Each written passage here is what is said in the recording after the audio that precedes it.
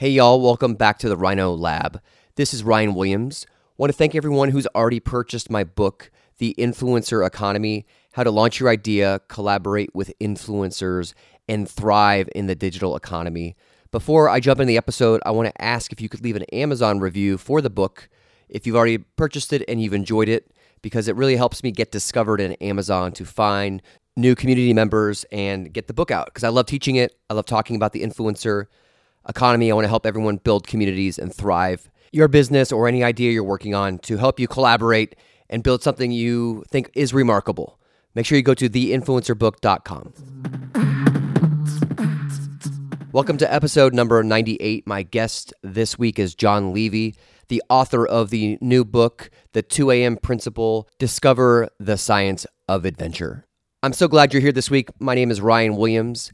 This is the Influencer Economy Podcast, the Rhino Lab.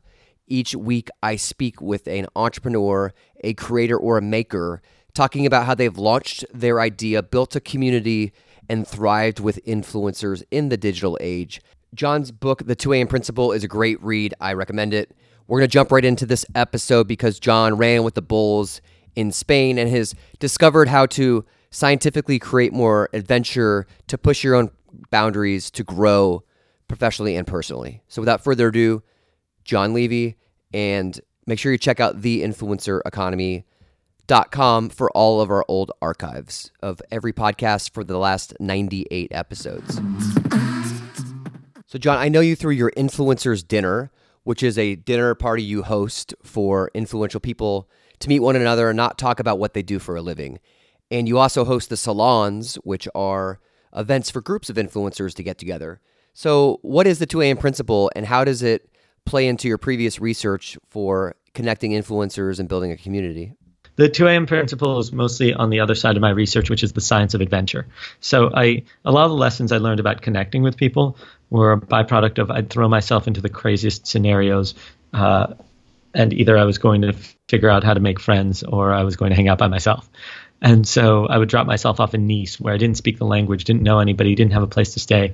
And either I'd convince a stranger to put me up for the night or I'd sleep on the street. And so I got really good at making friends and understanding the different ways to approach different people.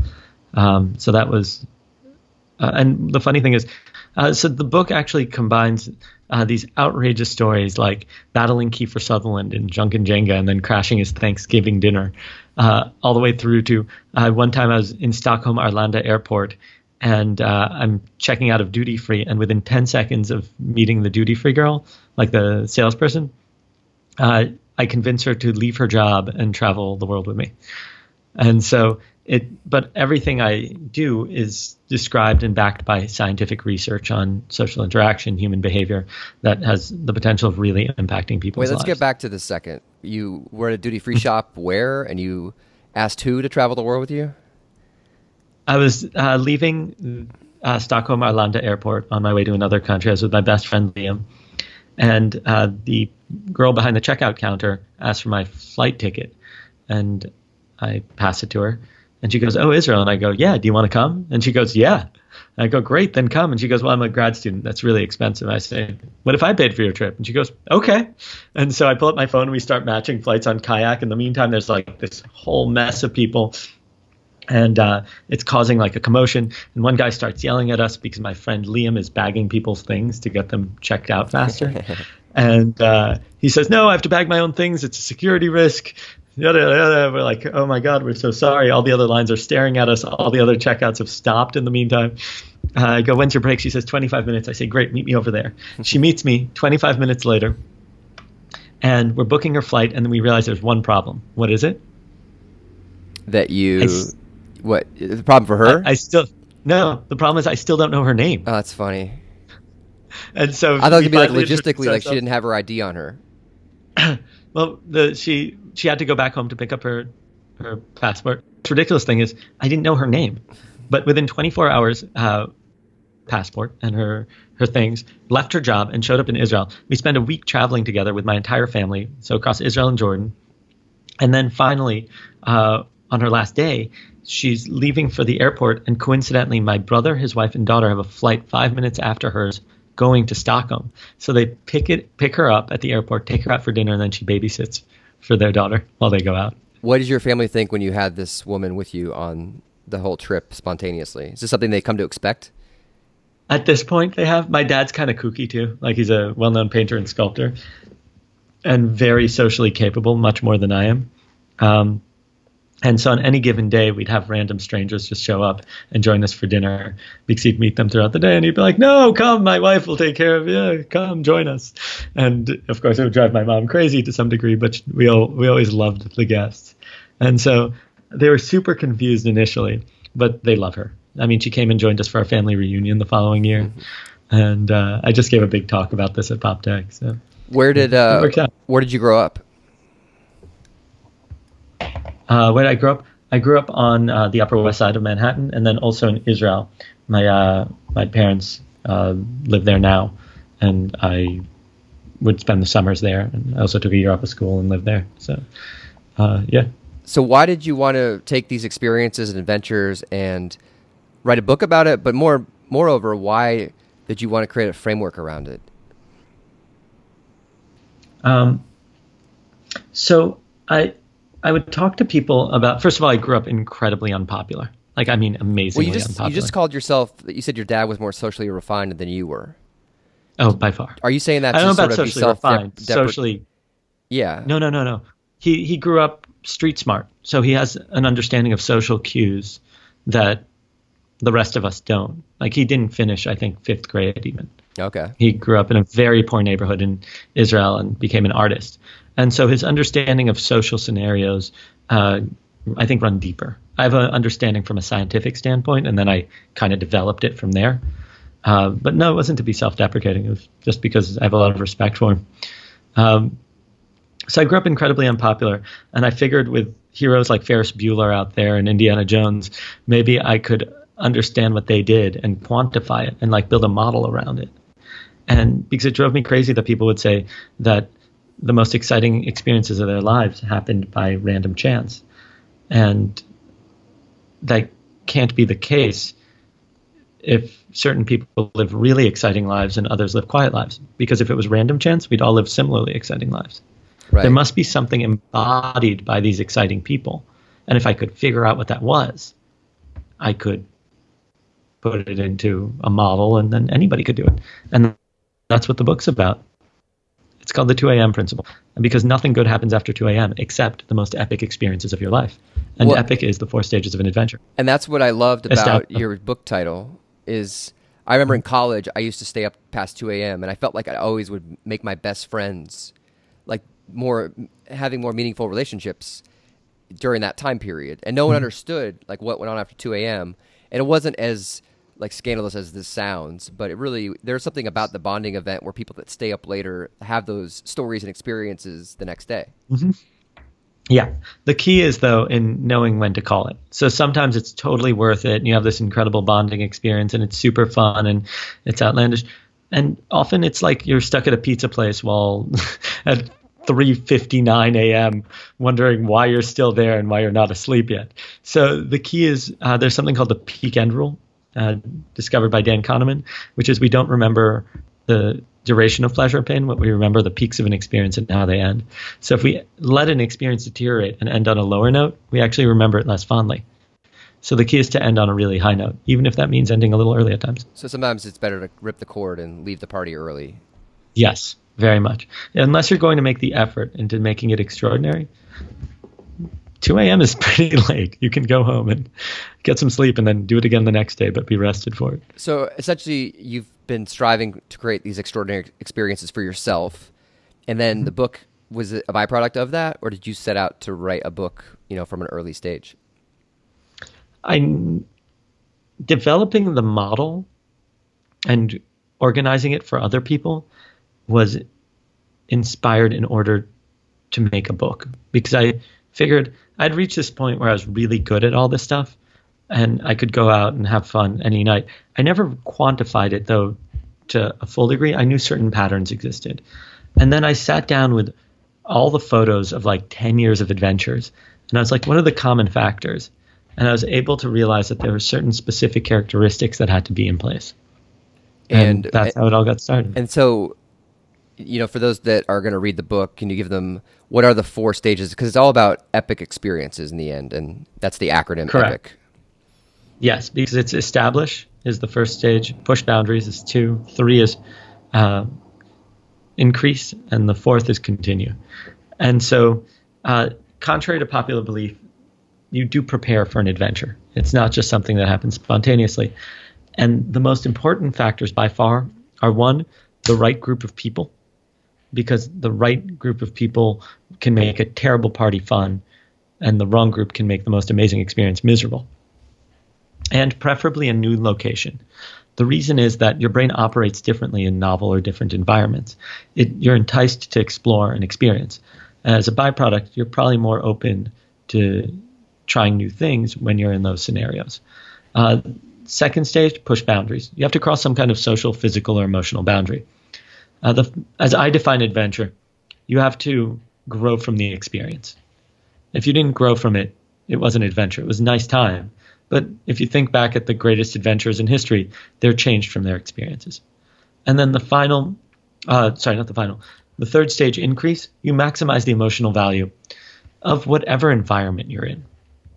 So you can accomplish that through challenges between the people you're with, intriguing people. And what do you mean by challenges? So let's say we're at a bar. I go, I bet you can't get those 2 groups to come and join us. Mm-hmm. Or in the book, one of my friends challenges me because we saw Julia Stiles at a restaurant. He said, I challenge you to introduce us to Julia Stiles. And she was in this really far corner that was near impossible to reach. And it was near impossible feat. But I took on the challenge just to make the experience more interesting, so that it didn't really matter if I failed or succeeded. And I didn't really care if I succeeded, because I wasn't going to become friends with Julia Stiles off of just walking up to her at a restaurant. So what was more interesting is the scenario I had to create in order to make it happen. And that was insanity. I mean, I cannot believe the layering of social interaction that had to take place. I don't want to ruin the story because it's something that's best read in the book. What was the goal of that? You wanted her to come to your table and say hi? No, it was about me going to her table and bringing my friends to meet her. But because she was in the least accessible table in the entire place, I would have to make friends with 2 other tables before I got her to hers, because there was just no access. So I'd have to meet one group, combine it with a second group, and then leapfrog with them to meeting her. And that was insanely difficult. And so what's the final step? The final stage is continue. And that's where you look at a series of characteristics to see where to go next and how to get there. And then you loop back through the process, or you end with style, which I kind of mentioned why it's so important, because that's how you'll remember the experience. And let's talk about talking about the alcohol myth, that people feel like epic parties are the only way to really push yourself or connect with people on a level. So I totally get the enjoyment of drinking, right?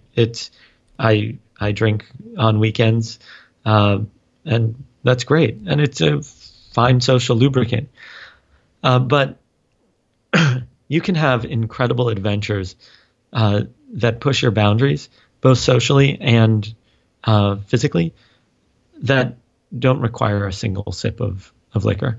And in fact, there's a lot of these misconceptions about liquor that have been propagated in our society, like beer before liquor, never been sicker. There's no evidence of that at all. Right. Or red wine makes me tired.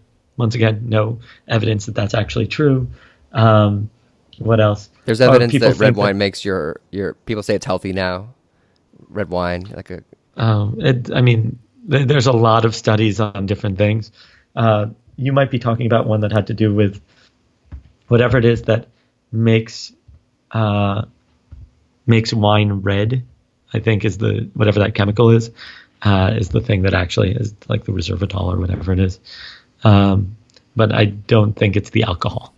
In fact, I've heard rumors that studies have suggested that drinking is as bad as smoking. And I haven't looked at those studies, but it wouldn't surprise me.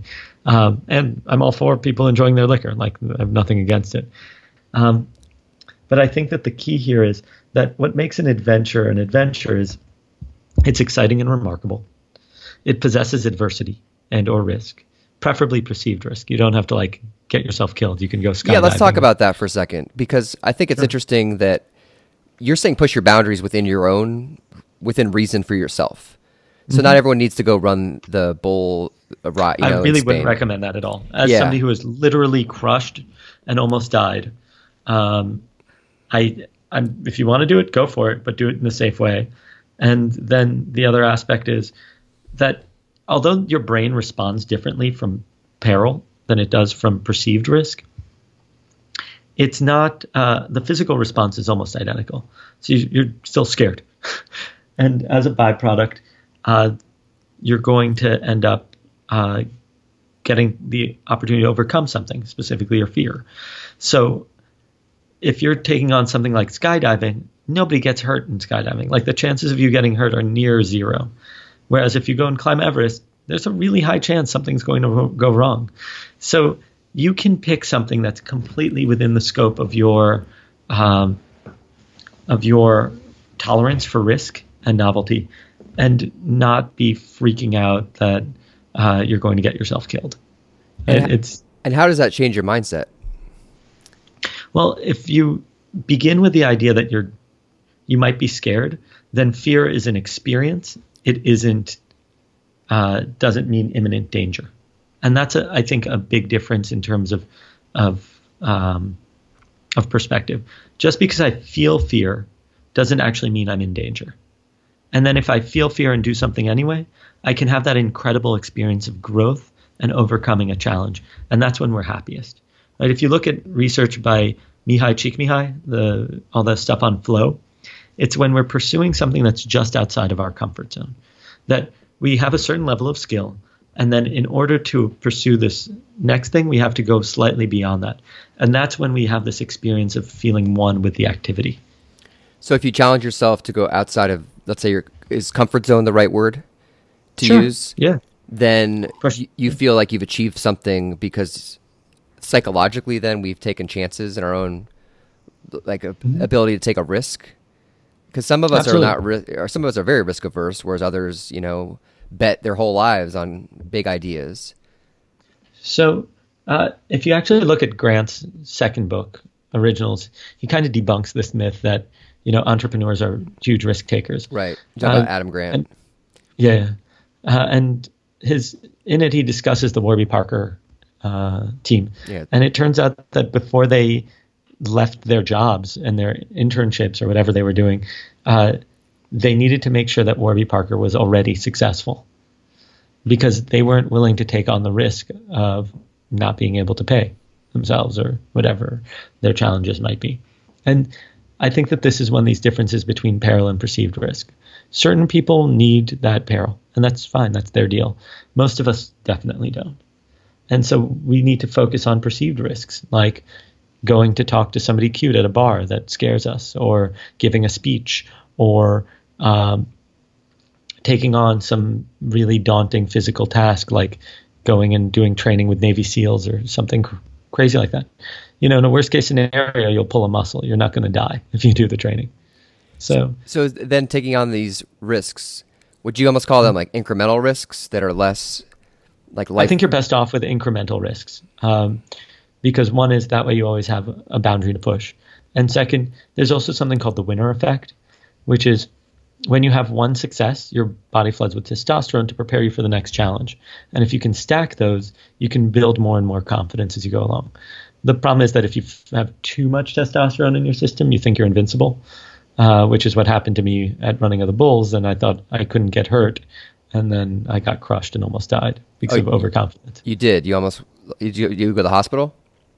Yeah. I was in a triage center, and then I went to the emergency room. And I actually had a hoof print embedded into my shoulder. In Spain? You were there in the triage unit? Yes. That's incredible. Yes. And so what part of your personality made you want to do that experience? Truth be told, Yeah. I every year take on a travel challenge. This all started in 2013. I had this terrible breakup in 2012. And as a reward for getting through it in such a healthy way, I said, I'm going to go travel every month, the biggest event in the world, wherever it was. I had no idea what it was yet or how I'm going to pay for it, because frankly, I wasn't earning enough to cover all of it. But you get really clever when you set a goal that's just outside of your comfort zone. And so for July, it was Pamplona. And on July 7th, I lined up just like everybody else and started running. And then I was stupid enough to let a bull jump over me. And I got crushed when it missed its jump. It's so funny. This conversation reminds me of like college, right? Because I feel like the older you get, the less risk you take. And I remember I was in a park. We were down in Mobile, Alabama for Mardi Gras. Like whatever, not that eventful, kind of fun. And we were taking a cab. We couldn't hail a cab. It's 2 a.m. So my friends and I, we slept in a park. And it was myself, my buddy Jeff, and these 2 girls that we just had road tripped with spontaneously from college. Awesome. At Vanderbilt University. So we had already spent 6 hours in the car. We're in a park together. And that was the talk of the next day with our friends was can you believe these guys slept in a park? And it was the people, right? My buddy Jeff and I had a great time. We made sure that we slept on a bench. It was just, an epic adventure that didn't even have a lot of sex appeal to it. It just wasn't we went to this amazing event. It was more a lot of these things are completely miserable when you look at them. But it's, another aspect that's important is to have an underlying mission. So we're going to make it to this event, right? Because the mission drives social interaction, keeps you going, and bonds people. It also makes outsiders want to support you. And then having constraints. Because as we know from research by Barry Schwartz, too many options makes us less happy. So by having constraints, we get to become creative in how we overcome those constraints. And you guys had constraints of location or money or whatever it was. And the solution was this completely insane and absurd idea. I'm going to sleep on a park bench. Yeah. And our buddies, we're staying with a family of a friend, and the parents were like, are you kidding me? You slept in the park? That is absurdly ridiculous and funny. And the risk was very minor. We were in a safer neighborhood. It's not like we were... Yeah. Nothing was going to happen.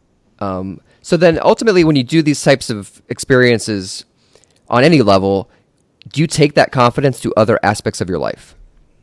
If you take a risk in a calculated incremental way, does that translate to more confidence at work with appealing to, potential spouses and partners? You can't go toe to toe with a bull and survive and then walk into a meeting and feel intimidated by somebody in the same way. It's just I've been crushed by the best. Yeah. Or you're going to make me feel small. But when you expand your comfort zone and you keep pushing yourself, the real gift of an adventure isn't just the great story and the experiences. It's that you have an expanded self at the end, and that doesn't go away. It's interesting you say that. Yeah. I to your point, I think that people just take, you can take it to work. You're giving a PowerPoint presentation to your boss, and you're I had a hoof print on the back of my lower shoulder. Yeah. What's this? If I don't get this deal, I've had worse situations happen. Oh my God. There's been so many times when I've just been I don't know how this is going to end.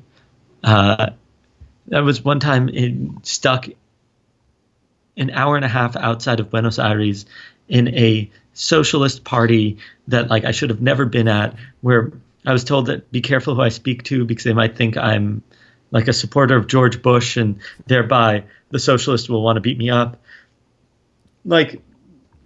Just in the middle of nowhere, right? Or I went down the wrong alleyway in Marrakesh, I think it was, at the Souk, and it was clear I should not be there, but I was I'm going to go explore anyway. And the police came and grabbed me, and they're no, you shouldn't do that. Or just the number of incidences that I've gotten myself in trouble are through the roof. And as a byproduct, it takes a lot to shake me now. Now, I'm not recommending that for everybody. A lot of people have a much lower tolerance for those things, and as a byproduct, they freak out under those scenarios. And There's also people who need much, much more than that, and that's not me. So the key is in knowing where your boundaries are and how to push them safely. Yeah, I used to do stand-up comedy, and you just reminded me of like getting heckled and called every name in the book. The very first time I went on stage, it was in a dive bar in Baltimore, and I hid my set list under my beer, and I forget all my jokes the second I'm on stage. I get heckled ridiculously. And now I do public speaking, and I'm like, oh my God, I'm talking to people that want to hear what I have to say. Like, and I'm an expert on the subject matter. I'm not trying to like cut my teeth in an open mic night. Like, what's the worst that could happen? And so in a lot of ways, like a safety net is created by taking chances like this. Yeah, it puts things in perspective, and it also gives you a sense of culture, right? So you get a perspective that there are other ways to do things because you see that in Japan things are different, or you go to the Middle East and the culture is structured differently. And so it gives you different approaches for solving the same problems, and it fuels creativity. So I couldn't encourage people more to explore. Now, I didn't start off being able to travel like this. I started off with an agreement with myself that every month I'd leave New York once a month. This was even before I did this big international travel project. And if you have a car and some gas money, or you hop on a bus, you can get most places, you can get pretty far for $25 these days. So, and if you do that once a month, all of a sudden you'll have a wealth of experiences, and you can keep growing as your social clout increases, as your income increases. But the key is to keep exploring. It'll make you a better person. And so the final question I have is, if you're trying to leave your town, let's say you live in, the middle of, Bismarck, North Dakota, you're saying you can just get out of your comfort zone by leaving what's the mile radius? What are the metrics that you think can contribute outside of the people and the location? Because a lot of people feel like they're location constrained because they don't live, in New York City or if you're in this is where mission and constraints really kick in. So the constraints and mission are best used, or not best used, but really ideal when you're in an environment that you can't easily escape. Because if I go out to the same two bars in my town every Saturday night, it gets old pretty fast. And so how do we make it more exciting? Well, let's say we set up a mission. Let's say, do you know that trading game where people start off with like a paperclip and they see and then they end up somehow with a house or whatever at the end? Yeah. What if that became your mission for the night? Or what if your mission for the night was you don't have any cash on you? No problem. We're going to spend the night convincing strangers to buy us drinks. Mm-hmm. Now, all of a sudden, you view the environment differently. There's something for you to overcome. And as a byproduct, you get to redefine who you are and create a more enjoyable experience. And if you fail, so what? So create some other goal. Many challenges. Yeah. Awesome. Well, thanks for coming on. Oh, it's been my pleasure. Are you kidding me? The 2 a.m. Principle. Well, the book's super easy. I mean, Amazon, Barnes & Noble, Books A Million, any place books are sold. That sounds cliche, but true. And then as far as finding me, my name is Jon Levy, Jonle, V as in Victor, Y as in yellow. And because my name is so common, I have 3 letters that I added to the end of it. So it's Jon Levy, TLB. T like Thomas, L like lion, B like boy. So you can find me at jonlevytlb.com, on Instagram, Twitter, Facebook, Jon Levy, Snapchat, Jon Levy TLB. And so feel free to follow, message, whatever you want. And please pick up a copy of the book. I promise you it will be the most entertaining read you've had in years. And we encourage people to always leave Amazon reviews. Thank you so much for listening to the podcast and all your support. That was Jon Levy. From the bottom of my heart, this is Ryan Williams. I want to ask everyone to think about how they can help someone today, because a big theory about collaborating is giving to others without expecting anything in return. So everyone can help one another. Rising tides lift all boats. As you all know, we talk about the giving philosophy a lot on this podcast. So the Rhino Lab, Rhino stands for Reaching Your Next Opportunity. So I want to collaborate with everyone in the community and offer you the Influencer Economy book, handbook, and action sheet. It's a way to launch your idea, collaborate with influencers, and thrive in the digital age. You can find it on my website. I'd love to give you this manual. It's a way for you to help workshop your idea, your business, or your passion project to launch it to the world. So check it out at influencereconomy.com. If you sign up for my email list, I will give it to you for free there. Reaching your next opportunities is the thesis of this podcast. I look forward to collaborating in the future. Thank you so much.